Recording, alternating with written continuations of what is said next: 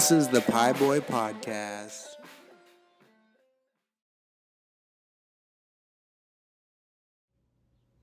Hey, what's up? It's the Pie Boy Podcast. This is episode 136, coming to you just off Atlantic Ave in Wells, Maine. Bright, sunny morning. Just trying to get into this thing. Tell a story or two. I've been feeling kind of nostalgic. Pulling out an old poem that I wrote over 10 years ago. And to give it a little bit of context, I was writing it around the times of Occupy Wall Street, those protests happening in Portland. Found myself in the middle of them as I was going through Portland State, just walking around downtown and getting douched with pepper spray and all kinds of wild shit, just trying to make it home or get some lunch.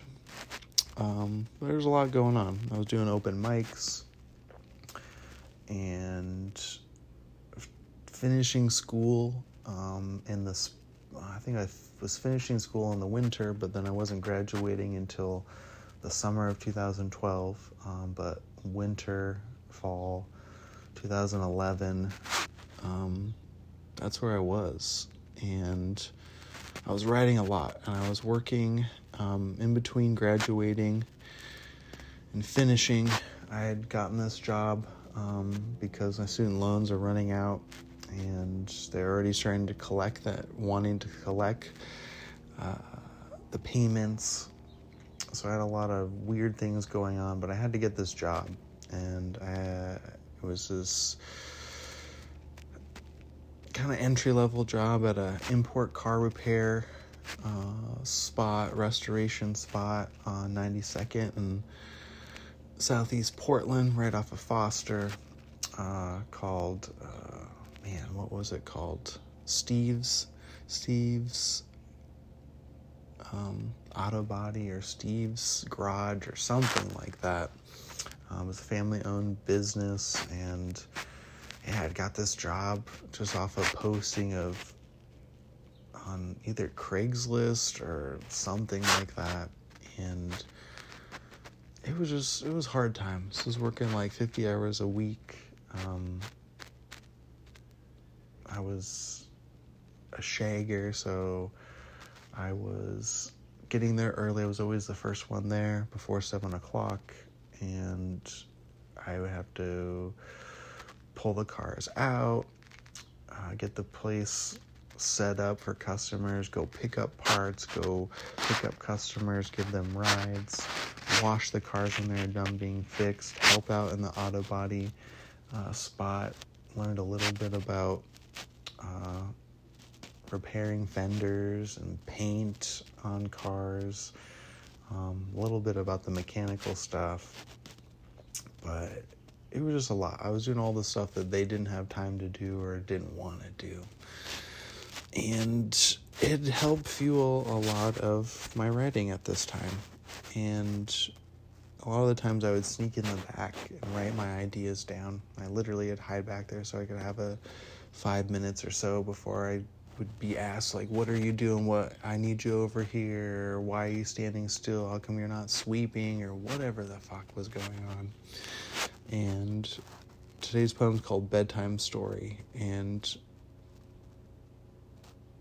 it just had to do with all the things I was doing. I was riding the Max there to save money because I was driving my truck, and I was broke and driving that thing every day. I was living off of Northeast 48th in Alberta, in gun violence central, and driving my truck from there to 92nd and Foster wasn't always economical, especially for a broke, just out of college student, not really sure about what the fuck he wanted to do in life.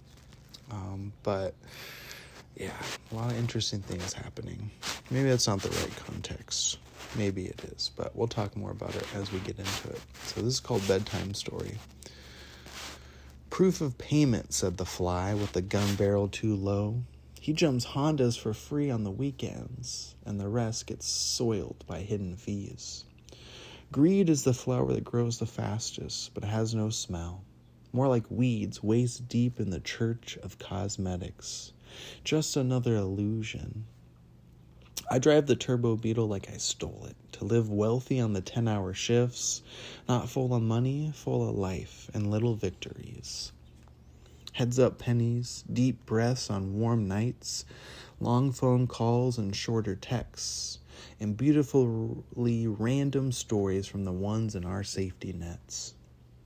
Wealth, the great illusion, dangled above us like a carrot that tastes like trouble and digests like cement. Even my friend the Blue Jay comments on the $4.25 a gallon blunder that fuels consumption of low standards. I'd rather tie a tire to the front of my house, rebel against myself. A sign of the times or seduction of men on fire. Wealth is a life lived by illusion, a creation of our minds, hands, and hearts. Be it 3 shopping carts piled high with roadside artifacts, a game-winning shot, or a lovely novel by a lonely writer. It's all an illusion, not a trick, but a gift. Much higher, call it thunder, born from chemical reactions of brilliance. So why not imagine greater and bitch less? Yeah, there's a lot to unpack with this. I'm not going to hit everything, but the beginning proof of payment said the fly with the gun barrel too low. I was just thinking of the security guards that were on the max and like how brutal they were about having proof of payment. And I got caught one time, and the guy treated me like such a piece of shit for forgetting to get my ticket. I literally just forgot. I had gotten on at like 6 something in the morning, tired as fuck, and just forgot. And like sitting there with his hand on his fucking gun, talking to me like I was a criminal for not forgetting to pay the $250 or whatever it was. That kind of shit's always bothered me, especially when they do it to young kids and kids of color on the max. You could just see the bias in his eyes. And I literally used to jump Honda, so my friend Sauce and I used to go hit baseballs at Clark's Elementary out in Malina, Oregon, at their baseball field, because we live there. We live close by. And in high school, in the summer times and during baseball season on the weekends, we'd go over there and fuck around and hit baseballs and drive around and pick them up. And my dad's 89 Honda Civic wagon, and there's this hill, and we got this bright idea to like try to jump it. And we did it a couple times, and one of the craziest times, we had that thing loaded with all of our gear, all the baseballs, and we were mobbing around, and we jumped it, and all the fucking doors came open, the back came open, all the shit flew out, and we just laughed our asses off. Good times being dumb and young. I used to drive a Turbo Beetle for this job, and I loved it. It was a 2000, or maybe 99 or 2000 Volkswagen Volkswagen Beetle, sorry. Thinking about the other part of the story. And 2-tone, I think it was a 5-speed. And yeah, I loved driving that thing. And I was always driving around picking up parts or running errands for the shop, and it became like my car, because I had my truck, but like this thing was something else. It was fast. I didn't care if I looked like a nerd. One of my favorite things about it was my Chuck Berry tape, because I had a tape player in it. I didn't even have a CD player, and I would just listen to Chuck Berry when I'd zoom around, or the radio, but usually it was Chuck Berry Greatest Hits. I loved it. Helped me get through those 10-hour shifts that I barely made any money. I think I made maybe, so my paychecks, I think we got paid every 2 weeks. I'd make like $700. I was getting paid nothing, even though I was working like 50 plus hours. I'd be there from 6:50 in the morning until 5:30 at night, 6 o'clock sometimes, depending on how busy it was and how many cars I had to park at the end of the day, or what I had to clean up, or if I had to go get somebody a last minute ride. It was silly. It was silly being 20 something years old and with a college education and being at the mercy of these freaking gearheads. And I don't know, John the manager was a good guy, but everybody else was something else. Anyway, yeah, but it was like I started to be really freaked out. Like I had to focus on these little things, like little victories is what I called them, when little good things would happen, because I was feeling so stressed. I didn't know what I was going to do after this. My college degree, English degree, was kind of, I was starting to realize it was kind of worthless if I wasn't making money as a writer and all those things, before I even thought I'd be a teacher.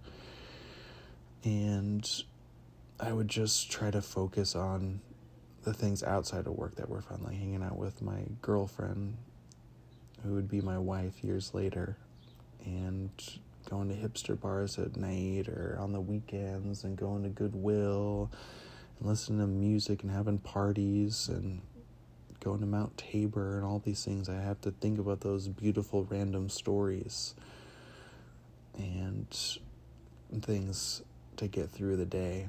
And writing was kind of my escape, to write those things down. I remember they used to joke about, oh, Casey's out in the back hiding. They would always assume that I was hiding and doing stuff if they couldn't find me. But guess what?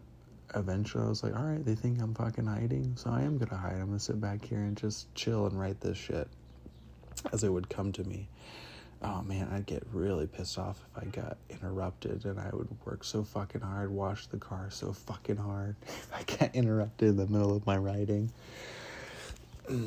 But yeah, I had this little station, this little fucking shack in the back with like a metal shelf with all my little cleaning tools and things, and that was my spot, my little power cord, and hide my phone up there so they wouldn't see me on my phone doing stuff. One of my favorite stories from back then, was hanging out with Matt, this crazy dude that was probably like 10, 15 years older than me. Grew up in the 90s. It was like in college in the 90s. Played a little bit of basketball. I think he was from like Rhode Island. He loved the Buffalo Bills. So like during football season, just talking smack about that, or just talking about all the trades and all the different games and things that would happen back then. Loved it. It was one of my favorite people. And the other part was talking to him about music. We listened to KGON and just like rock out. But in the morning, he was a very interesting cat. We would have to listen to, the first hour was always the classical station in Portland. I can't remember what it is. It's really close to the NPR channel, 91.5 or something like that. And we'd listen to like Mozart and all this shit as he was like wrenching on stuff, and he'd like quiet time, wouldn't talk.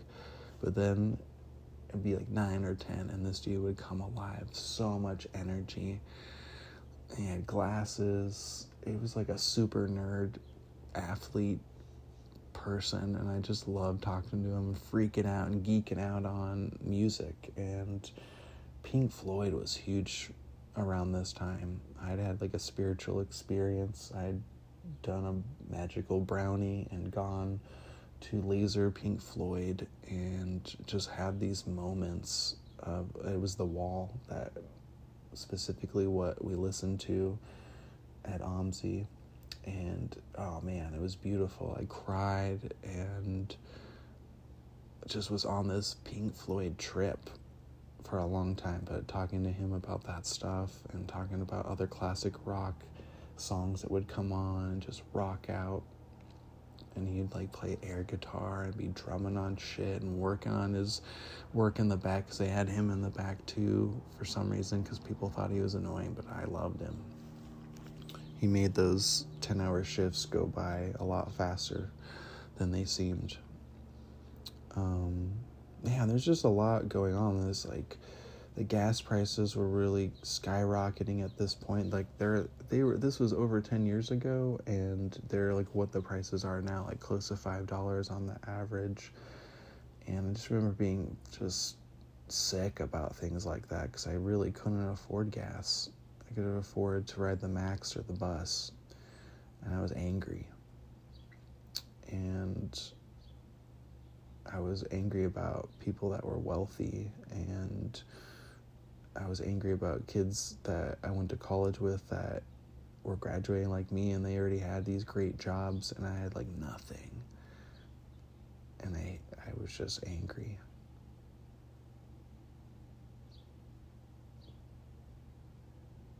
Anyway, what else is in here? Yeah, and I was just this is kind of a pep talk to myself, but also just like a flash of, like a montage of all the things that were going on around me and the things I was doing to get through. Let's see.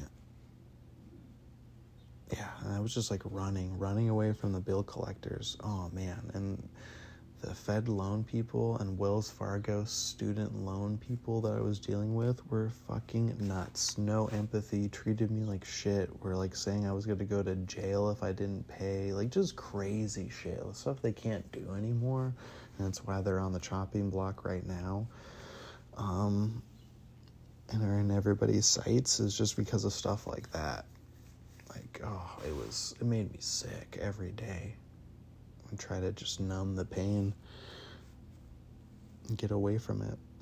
But Pink Floyd, that's the songs of the week. It helped me a lot, and specifically Young Lust from The Wall, but the whole album The Wall speaks to this poem.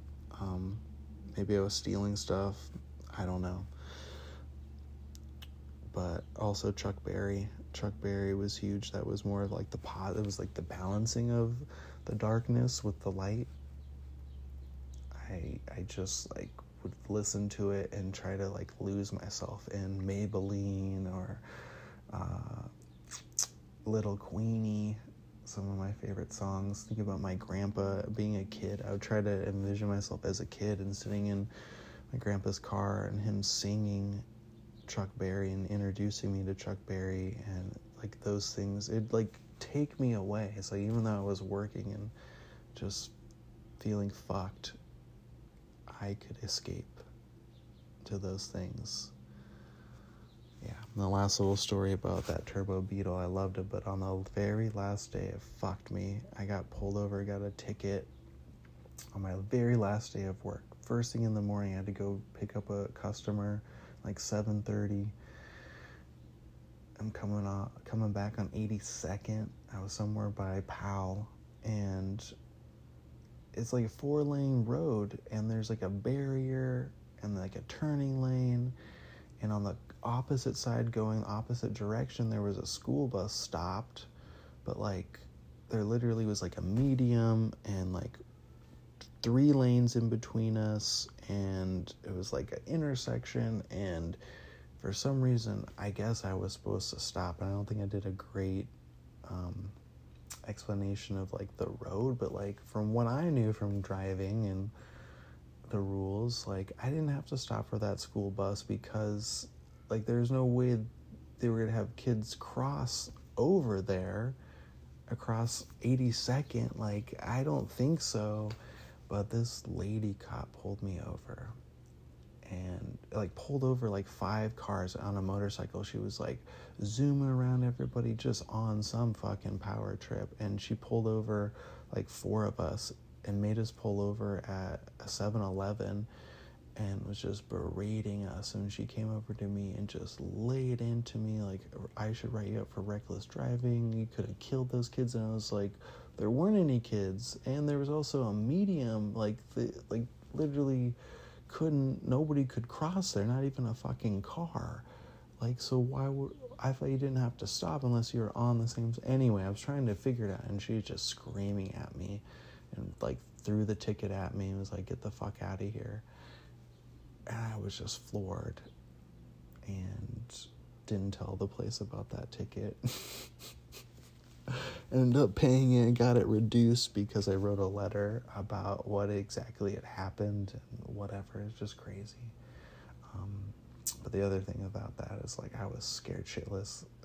Number one, there was a cop. Second was a lady cop. And because my mom always said, like, don't mess with the cops, don't look at them, and all these different things. And she said, especially don't mess with the lady cop. And I was like, why? And she was just like, they're already dealing with a whole bunch of shit.